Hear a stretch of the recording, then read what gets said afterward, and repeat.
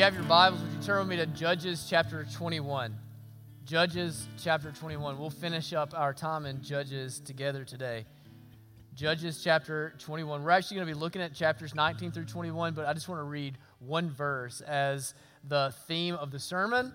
And really, I want you to see this as the theme of the whole of the book of Judges. It's the last verse of the book, a summary. Chapter 21, verse 25, it says, "In those days, there was no king in Israel. Everyone did what was right in his own eyes." Let's pray to the Lord together. Heavenly Father, we come this morning and we submit ourselves to you. Oh Lord, let us not do what is right in our eyes. Let us not follow after our own hearts. Let us not follow after our own appetites. But no, Lord, let us bow ourselves in submission to you and follow after the Lord Jesus.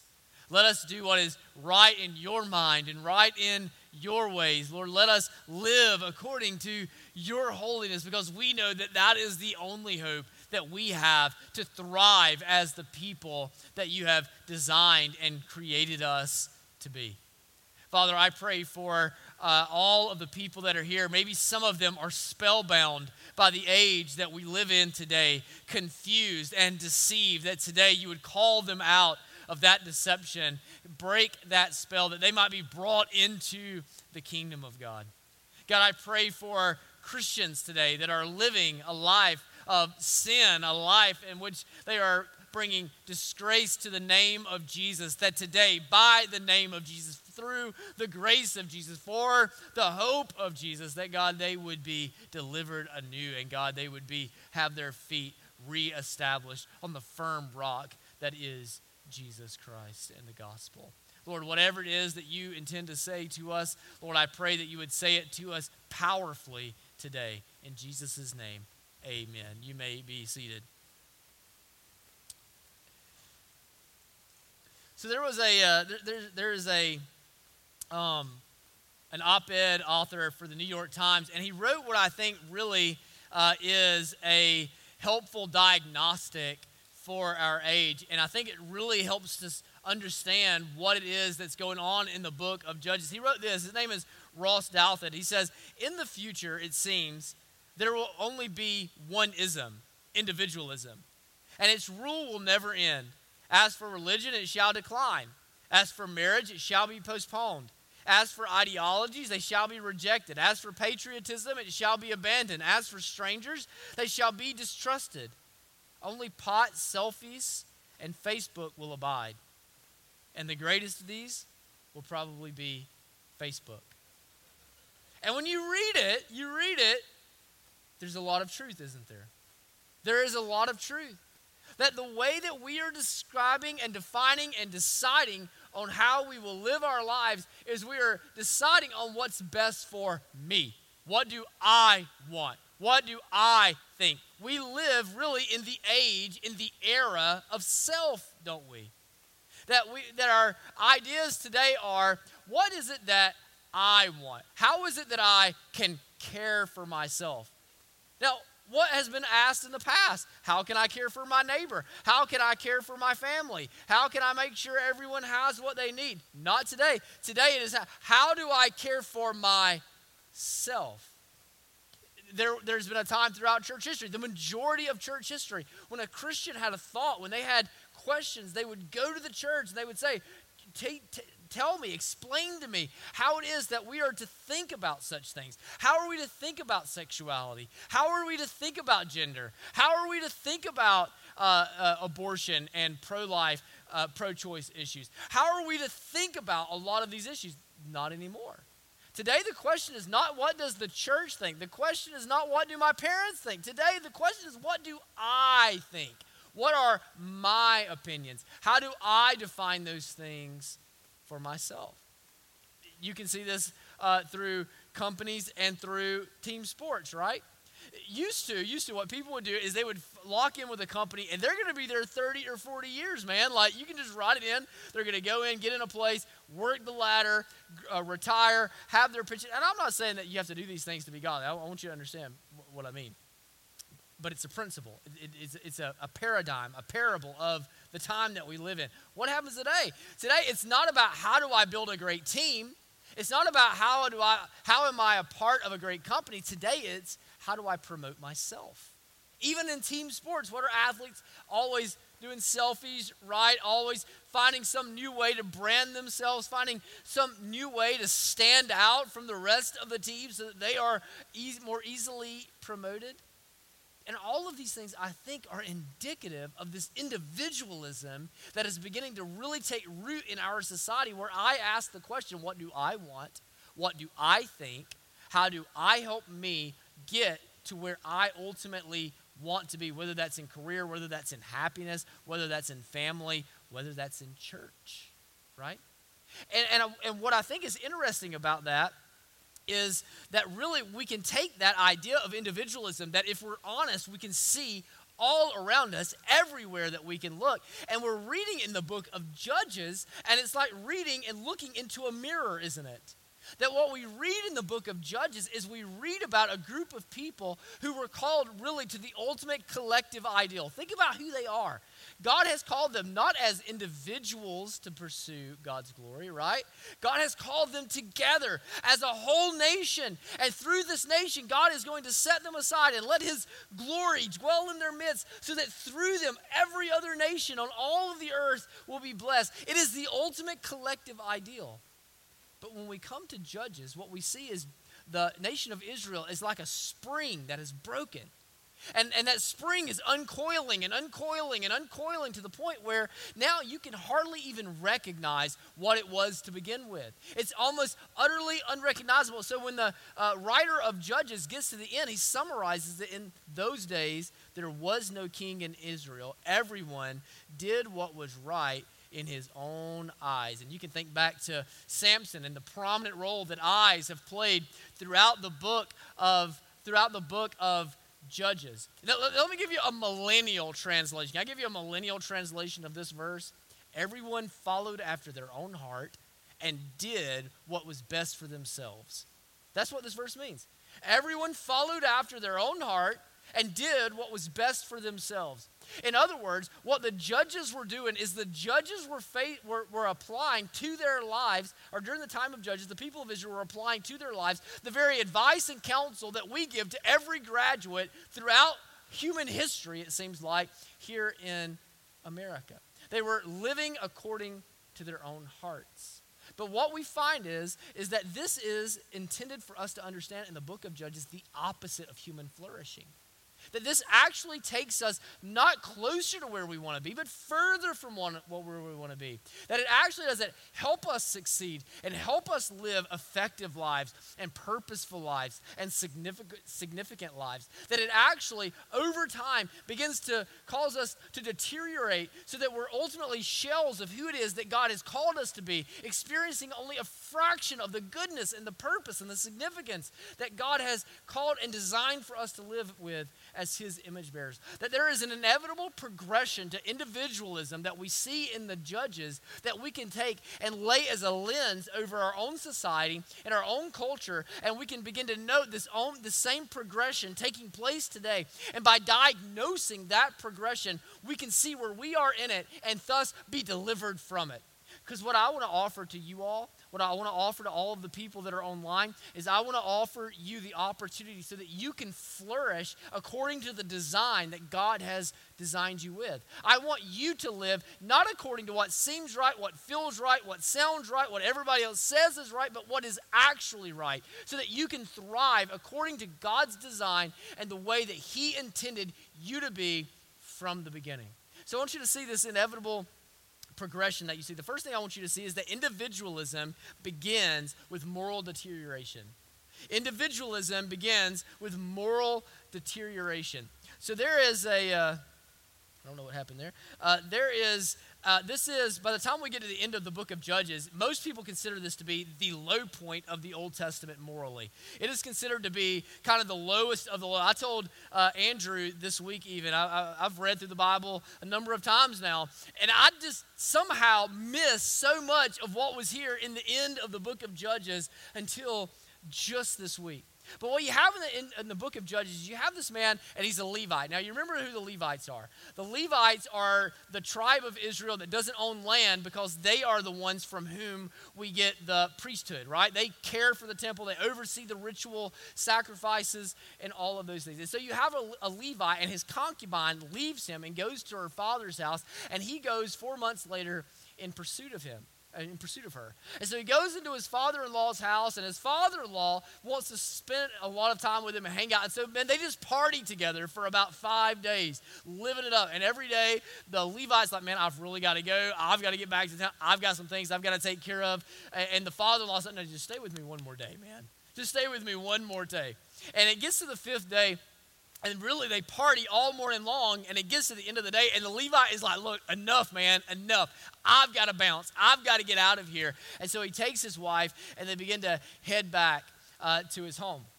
But on the way, what they discover is that they've left too late in the day, and they're not going to be able to make it all the way home. Now, you have to understand, they're not just getting in their Tesla and running down I-20 to get to Birmingham, right? Like, it is dangerous in this day and age to be able to travel, especially at nighttime. And he was going to have to cross over and cross through some Canaanite territory. So it was going to be especially dangerous. And so they're going down, and you know how you do. You kind of come to this realization, we're going to have to find us a Motel 6 somewhere. It's probably going to be less than suitable accommodations, but we're just going to find a place. We're going to crash, and then we'll finish our journey tomorrow. And so they come up, and the first exit that they come to is the city of Jebus. Now, the city of Jebus, that's the Canaanite name for the city of Jerusalem. Jerusalem at that time was still under, so if you think of the Jebusites, you ever heard that term in the Bible? Those were the Canaanites that lived and dwelled in Jerusalem. They become significant enemies and opponents to Israel, right? And so they come up to Jebus, and they're like, okay, now I know that we're tired, and I know this has been a long journey, but this is not the side of town that we're going to hang out in, all right? We're going to have to go one exit further because nobody in Jebus is going to take us out. None of the Jebusites are going to take care of us. In fact, they're probably going to rob us. They're probably going to try to take advantage of us. And so what they decide to do is they decide to go one exit down to the city of Gibeah, which is in the land of the Benjaminites. Now, you remember, according to the law of God, hospitality is required of you. It's required. It was a very important custom, particularly in ancient cultures, because they didn't have Motel 6s and they didn't have Super 8 or Holiday Inn Express if you're real fancy. Like they didn't have all of those things back in those days. And so they were really dependent upon people to take them in and allow them a place to stay and a meal to eat. And so the law of God actually requires and compels his people to take care of sojourners in this way. And so they hold out and they come into the land of the Benjaminites, but the Benjaminites do not take them in. And this is kind of the first clue in the narrative that things are not right in Israel. Things are not okay in Israel. They are clearly and obviously disobeying the law of God, and it's a very subtle message. And so what they decide they're going to sleep in the middle of the square there in Gibeah. Well, a sojourner who is living in Gibeah now is a man not from the Benjaminites, but a man from the tribe of Ephraim. And he's an older man, and he's been there a while. And it's supposed to stand out to you if you understand the hospitality ideas of antiquity. It's supposed to stand out to you. But he comes to them, and he finds them in the square. And he's like, whoa, guys, easy now. You do not want to sleep here. You trust me. Y'all can do what you want to do, but you do. I insist that you come and you're going to crash with me. You're going to stay at my house because you do not want to stay in the middle of the town square. And the Levite begins to put up a bit of an argument and say, no, we'll be fine. We'll take care of ourselves. You know how you do. And he obviously doesn't mean it. He must have been Southern, right? Like just trying to be nice but not really being sincere. And so he's saying the whole time like, no. And the man from Ephraim says, no, I insist. You cannot sleep on the square. You come and stay with me. And that's where this story goes from strange, weird, and uncomfortable to like zombie apocalypse strange, all right? So that's where we pick up in chapter 19, beginning in verse 22. It says, and they being the Levite, his party, the concubine, and the man from Ephraim, as they were making their hearts merry, behold, the men of this city, worthless fellows. Think about how this is describing the people of God. Worthless fellows surrounded the house, beating on the door. I want you to hold in your mind, what story does this bring into your mind? And they said to the old man, the master of the house, bring out the man who came into your house that we may know him. Now, this is knowing him not interpersonally. This is knowing him the way Abraham knew his wife Sarah, the way Adam knew his wife Eve. Okay, you understand what I'm saying? That we may know him. And the man, the master of the house, went out to them and said to them, no, my brothers, do not act so wickedly. Since this man has come into my house, do not do this vile thing. Behold, here are my virgin daughter and his concubine. Let me bring them out now, violate them, abuse them, so your translation may say, and do with them what seems good to you. Does that bring into your mind that verse that we read to kick off? Doing what seems right in their own minds? But against this man do not do this outrageous thing. But the men would not listen to him. So the man seized his concubine and made her go out to them. And they knew her and abused her all night until the morning. And as the dawn began to break, they let her go. Does that bring any thoughts to your mind, any other passages in your mind? Because there's supposed to be a biblical deja vu that is taking place. That 1/4 of the words, the vocabulary in this passage comes from Genesis 19. Do you remember what happens in Genesis 19? God has condemned Sodom and Gomorrah, and he is going to rain down fire and sulfur and wipe those cities from existence. And Abraham's like, no, my nephew, Lot lives in Sodom. You can't destroy Sodom. God, what if there's 50 righteous men? What if there's 40 righteous men? What if there's 10 righteous men? God, what if there's just one righteous man? You can't go and destroy this whole city. And you remember the scene that takes place? God sends 2 messengers into Sodom. And they go and they begin to live in Lot's house or spend the night in Lot's house. And all of the neighbors and all of the people of Sodom begun to pound on the door of Lot, demanding that these 2 messengers of the Lord be sent out from among them so that they can sodomize them. Right? That's where the word comes from. So that they can violate them, abuse them, to use the words here.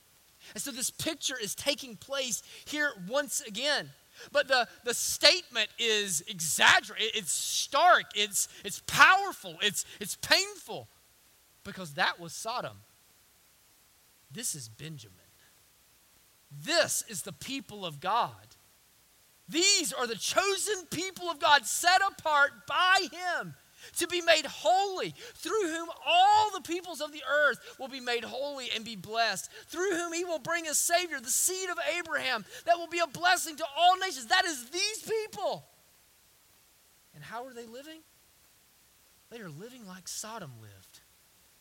Sodom was the sum of its lusts. Sodom lived according to its appetites, according to its opinions, according to its thoughts, according to its desires, according to the cravings of their flesh. Sodom did whatever seemed right in their own eyes, doing whatever it was that pleased them, regardless of how it harmed other people, regardless of how it damaged others. The only thing that they were concerned with is they were concerned with themselves. But now it's not Sodom anymore. It's not Sodom, it's the church. The people of God, living as the sum of their own lust, doing what is right in their own eyes, living out of their own opinions. And so what you see here is the moral decay of Israel. What you see is the moral deterioration of Israel in such a way that now they are pounding on the door of a sojourner to send out to them a man that they would not welcome in, begging that they might have the opportunity to break the law of God in at least 3 different ways. Think about that. I wonder right now if there are any of you that have text messages that you're waiting to have an answer to. I wonder if there's a Facebook message in your inbox right now. I wonder if there's something in your Snapchat. I wonder if there's a relationship at work in which you've been talking in a particular way, and regardless of the words that are used, you know the intent behind them is it's you begging for the opportunity to break the law of Christ. Pleading with the opportunity to bring dishonor to the law of Christ, so that now you are living not as a set-apart child of God, you are living as though you are a son or a daughter of Sodom. Oh, brothers and sisters, it's supposed to arrest us when we read these words. as we see the moral deterioration that's taking place. You see, moral chaos has set in for Israel. Hospitality has turned into hostility. Love has turned into lust.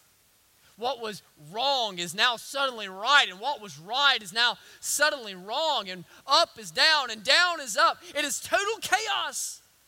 But I'm here to tell you this morning, brothers and sisters, that if we live according to our own whims, if we live by our own appetites, if we live in answering our own lusts, if we live according to our own opinions and our own thoughts, however they may be influenced, or in even rebellion against the day in which we live, this kind of chaos is the only alternative. You see, what happens when we begin to ask, what is it that I want, rather than what is it that is right? What happens when we begin to ask, what is it that I think, rather than what is it that God has said? What happens when the driving force of our life is how do I please myself, rather than how is it that I build up others? Well, when you have that many people with that many thoughts and that many opinions and that many directions and that many desires and that many wants, the only alternative is to splinter into 1,000 different directions so that there is no unity, there is no collective ideal, there is no solidarity, there is no hope, there is no strength, there is no power. Now, when everybody lives according to their own wants, and everybody lives to their own sense of purpose, and everybody lives by their own opinions, the only factor in the equation is total moral anarchy that's left. And so I think this passage wants us to ask the question, are you like Jesus, or are you like Sodom? When you look at your life and you look in the mirror, how is it that you are making the decisions that you're making? How is it that you're doing the things that you're doing? Why? What is the great why behind your life? Is the great why behind your life because it seems right to you and it feels good to you and it is exciting to you? Or is the why behind your life that you are committed to God above all things, God above yourself? You see, the doctrine of Sodom is self-promotion, self-preservation, self-indulgence. But the doctrine of Jesus is self-denial. Self-denial. To lay down yourself so that others may have hope and joy and pleasure. So individualism begins with moral deterioration, and then individual leads to dehumanization. Individualism leads to dehumanization. I want to pick up right where we left off. So you'll remember where we left off. They have raped this woman all night long because her husband has thrown her out the door at them to preserve himself, okay? Listen to what it says next. And as morning appeared, the woman came and fell down at the door of the man's house where her master was until it was light. The picture here is a woman that is so brutalized, a woman that is so violated, a woman that is so exhausted that she can't even get inside the door, that she's crawling on her hands and knees. And she just lays there with her hands draped over the threshold, wishing that she could get into a place of refuge and safety.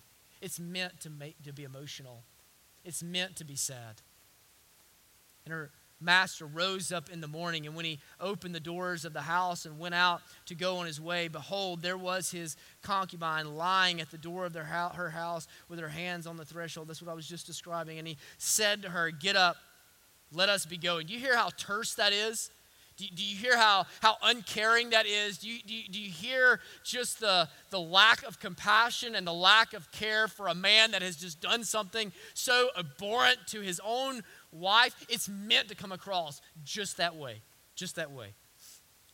And he said to her, "Get up, let us be going." This, he, a Levite, a man that is supposed to be representative of the people before God, remember. But there was no answer. Then he put her on the donkey, and the man rose up and went away to his home.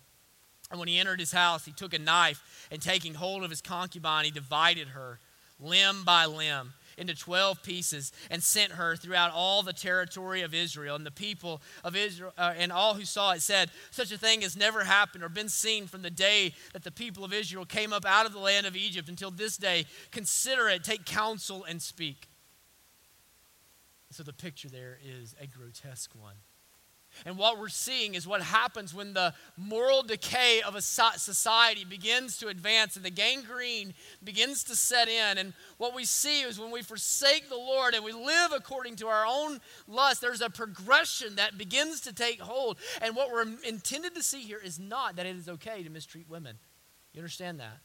Not that it is okay for us to objectify women. Some people have read Judges 19, 20, and 21, and that's been their takeaway. And I'm here to tell you that is a grotesque misinterpretation of the scripture. You have to understand the way that the Hebrews wrote, they didn't write the way that we write. We write very prescriptively. We write didactically, right? Like we say, all right, this is what you should do. This is what you should not do. This is who you should be. This is who you should not be. But the way that they would write is they wrote in images, in pictures.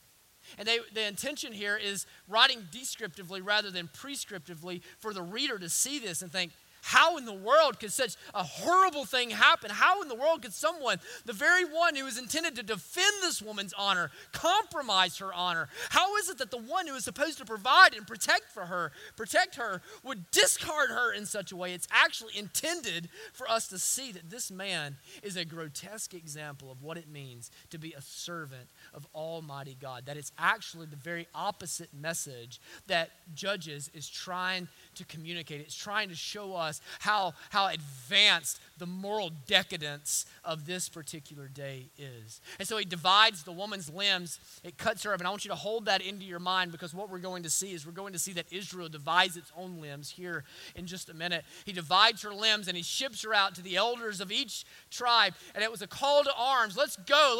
Let this hypocritical man, remember this hypocritical man who calls, and he's the reason that she suffered in this way. He said, now we have to avenge her death. We have to go. We have to strike them down. And this is a theme throughout the last segment of the book of Judges. In Genesis chapter 19, we see this picture, this horrible picture of self-preservation. This idea of individualism, of one man is going to have to avenge his one wife's abuse that was the result of his own fault. And so he calls together a whole nation of people to do it. Genesis chapter 20, what we see is the whole nation, except for the tribe of Benjamin, comes together and they decide that the tribe of Benjamin must die.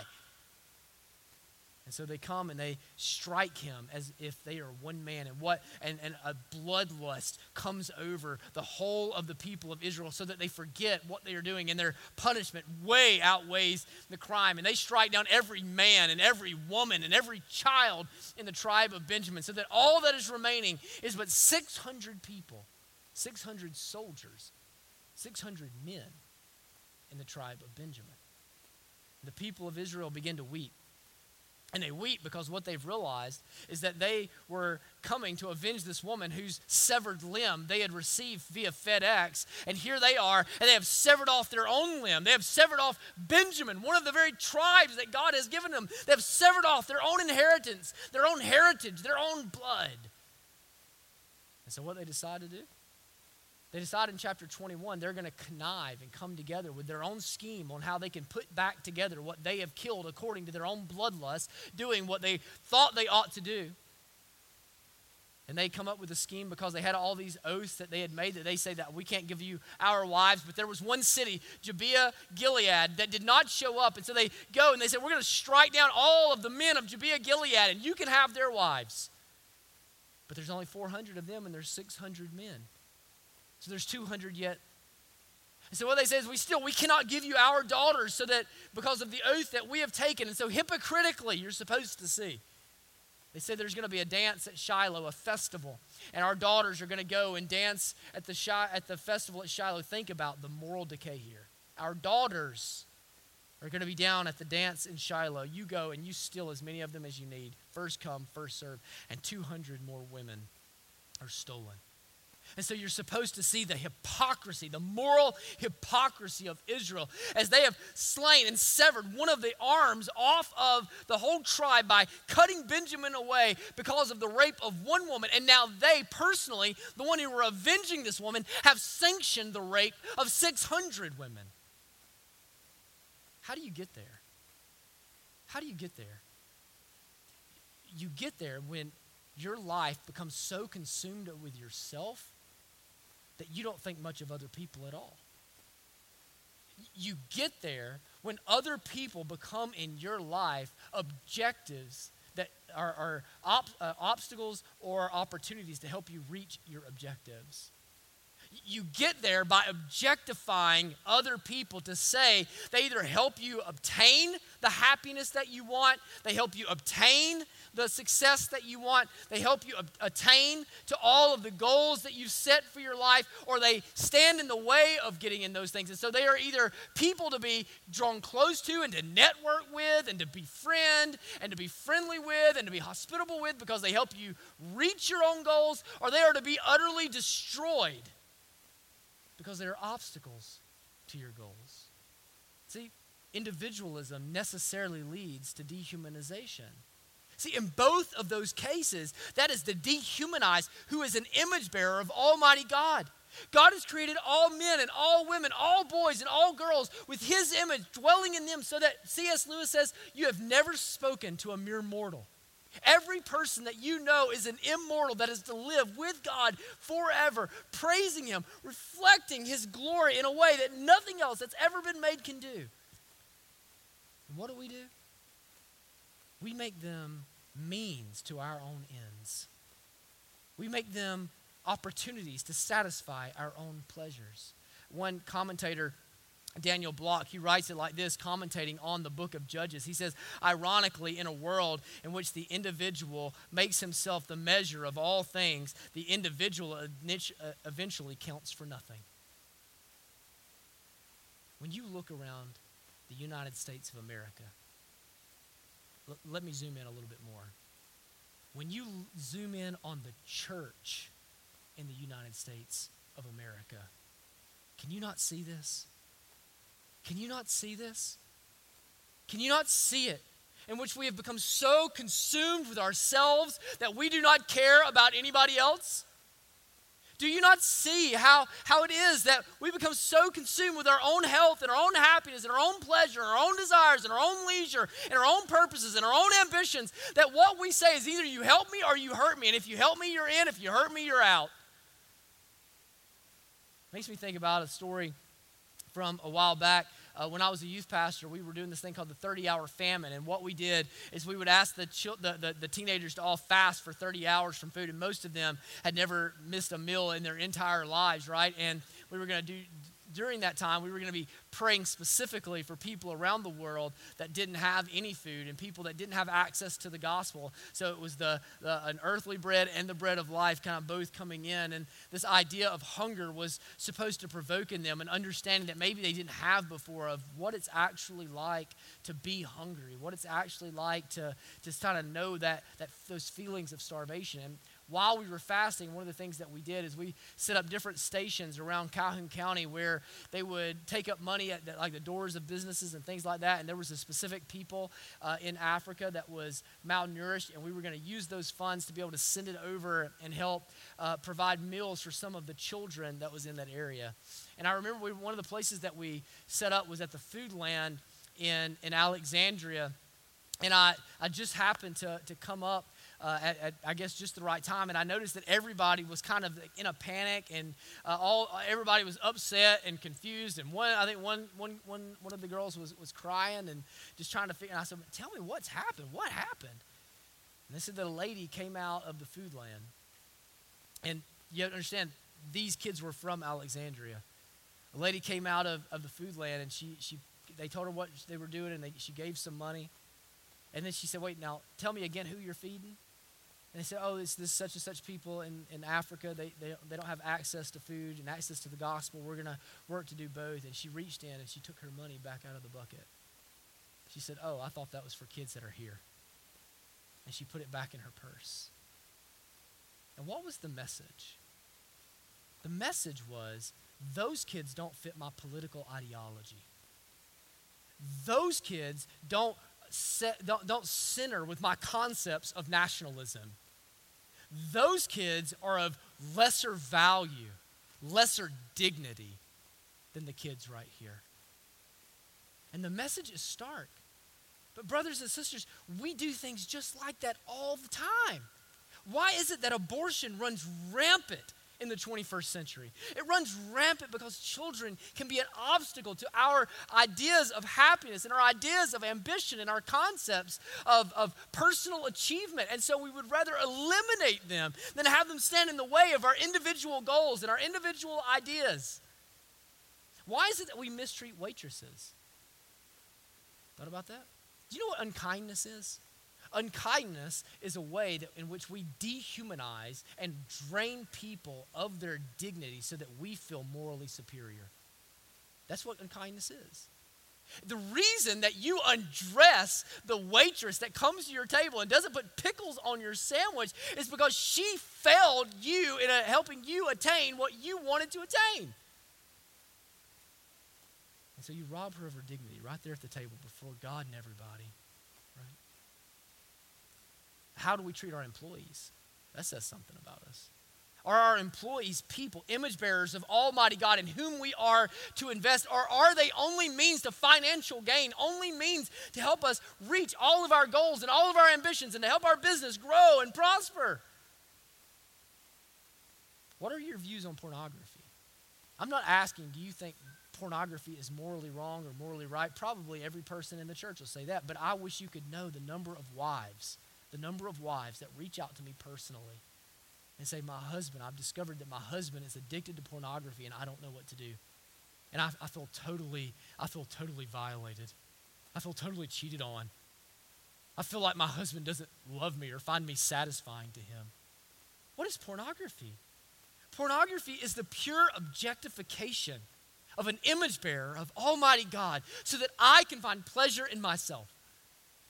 It is to objectify two different people at the same time, both of whom were made by the hands of the living God, both of whom are made to live forever in the image of Almighty God, both of whom are made to be people that receive kindness and humility and goodness in their life, and both, one to the end of their pleasure, one you're saying doesn't measure up, and in both cases you're saying, my life is about me. And you're dehumanizing people. Y'all, this is where individualism naturally leads. It's where it necessarily goes. Begins with a moral deterioration, but then it goes to a dehumanization, a draining of the dignity of the very people that God has made to reflect Him in this world. And I wonder, how do you treat people? Do you view people as an opportunity for you to add value to their life? Or do you view people as an opportunity for them to add value to your life? Because you see, one of those is like Sodom, and one of those is like Jesus. And when you look at your life, which is the case? How do you think of people? How do you talk to people? How do you treat people? It says something about your view of God. It says something about your view of the kingdom. Individualism ends in destruction. It begins with moral deterioration. It leads to dehumanization, and it ends in destruction. Verse 11, it says something that has been looked for and aimed at all the way through the book of Judges. It says, so all the men of Israel gathered against the city, united as one man. Now, throughout the book of Judges, you understand there has been a disunity that is palpable, like there has been this desire throughout that all of the people of Israel would unite together and strike down all the Canaanites that have been infiltrating their life, infiltrating their belief system, infiltrating their religious worship, infiltrating their own desires. And so they have all of these idols, they have all of these false ideas, they have all of this desire. And now what do we see? They're finally united together, but who are they united against? They're not united against Canaan. They're united against who? Israel. They're united against themselves. Verse 48, and the men of Israel turned back against whom? The people of Benjamin. and struck them with the edge of the sword, the city, the men, and the beasts, and all that they found. And all the towns that they found, they set on fire. What do we see here? This is a civil war. Getting ahead of myself a little bit. This is a civil war. The book of Judges starts with them in the promised land that God has brought them. And they have said, as for me and my house, we will serve the Lord. As for me and my house, we will commit everything that we have to go after the Lord with all that we have. We will serve him all the days of our lives. But by the end of the book of Judges, they're in the midst of a civil war, having severed off from themselves one of the very limbs of the people of Israel. That what they've discovered is that here, the greatest, no, don't miss this. The greatest enemy that faced Israel was not the Midianites. The greatest enemy that faced them was not the Jebusites. The greatest enemy that faced them was not the Philistines. The greatest enemy of Israel was who? It was Israel. It was Israel. That the greatest enemy wasn't out there somewhere. The greatest enemy was right here. The greatest enemy was their own hearts. It was the enemy within that was striking them down. See, the problem with Israel, if you sit there and you try to figure out why is it that Israel that always wanted to worship Canaan's gods, and why is it that Israel was always going after Canaan's wealth and trying to live the way that Canaan was and have what Canaan had, the Canaanites had, and do what the Canaanites do? Well, it's the very same reason that you do what everybody else that you work with does.